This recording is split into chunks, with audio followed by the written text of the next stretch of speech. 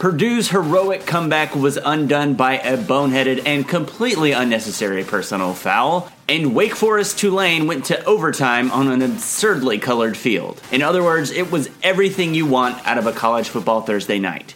It's August 31st. My name is Connor Tapp, and you are listening to the 24/7 Sports Morning Blitz.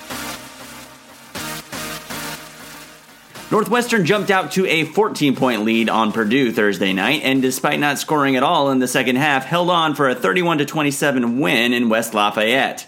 Steve Wiltfong was on the scene for the first Big Ten contest of 2018. Steve, what did you know walking out of Ross-Ade Stadium tonight that you didn't necessarily know walking in?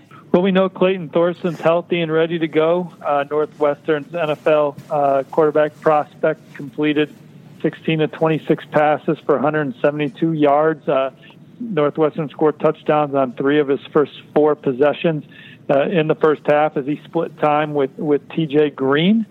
And Northwestern was able to jump out to that lead and beat Purdue. The star of the show was Rondale Moore, Purdue's freshman wide receiver, true freshman out of Louisville, Kentucky, the number 1 ranked player in the state of Kentucky per the 24/7 Sports Top 247 player rankings. Nation's number 18 receiver. He was dynamite.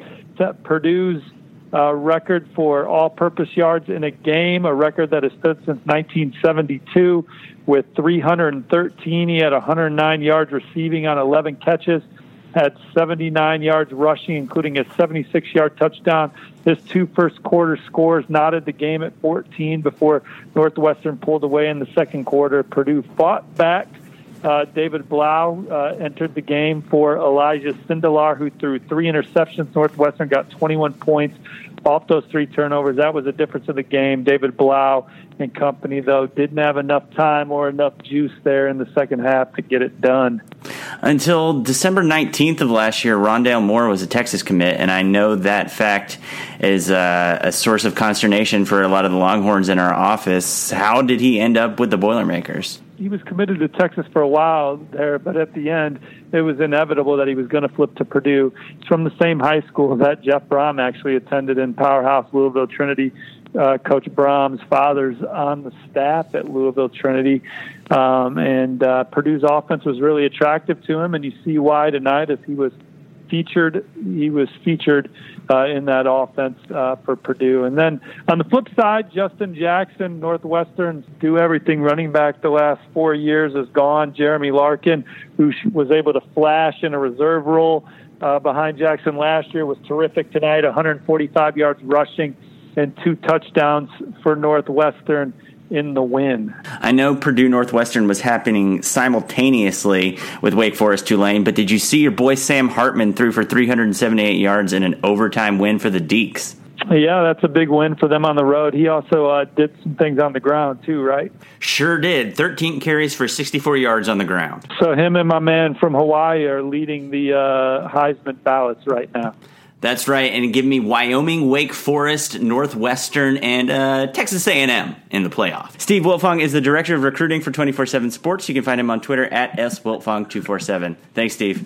Thank you, Connor. Have a good one. Elsewhere in the college football world, UCF smoked UConn 56-17 on 346 yards and 5 touchdowns from the god Mackenzie Milton. Minnesota rode the boat past New Mexico State 48-10, making the Aggies the first 0-2 team in the FBS. The Texas A&M Aggies, on the other hand, opened the Jimbo Fisher era with a 59-7 win over Northwestern State, with Travion Williams' 240 yards and 3 touchdowns rushing, banishing all thoughts of their mediocre quarterbacks. UAB, Oklahoma State, and Utah each vanquished their FCS foes.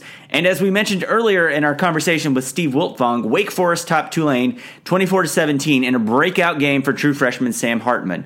Hartman did throw 2 interceptions, however, giving the college football watching public a chance to notice that Tulane has turnover beads.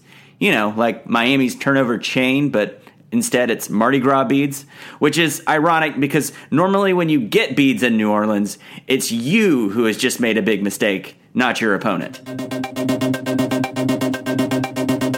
The highlight Highlights from Friday night's college football action include Utah State at number 11 Michigan State, Army versus Duke, Western Kentucky at number 4 Wisconsin, Colorado versus Colorado State, and San Diego State at number 13 Stanford. The Cardinal are 2 touchdown favorites in that one and should be comfortable, but don't forget they did manage to lose that one in defiance of all common sense and reason a year ago.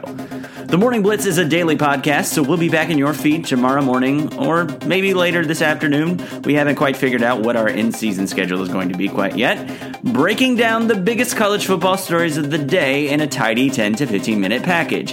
You can subscribe to The Morning Blitz on Apple Podcasts, Spotify, Stitcher, or wherever you get your podcasts.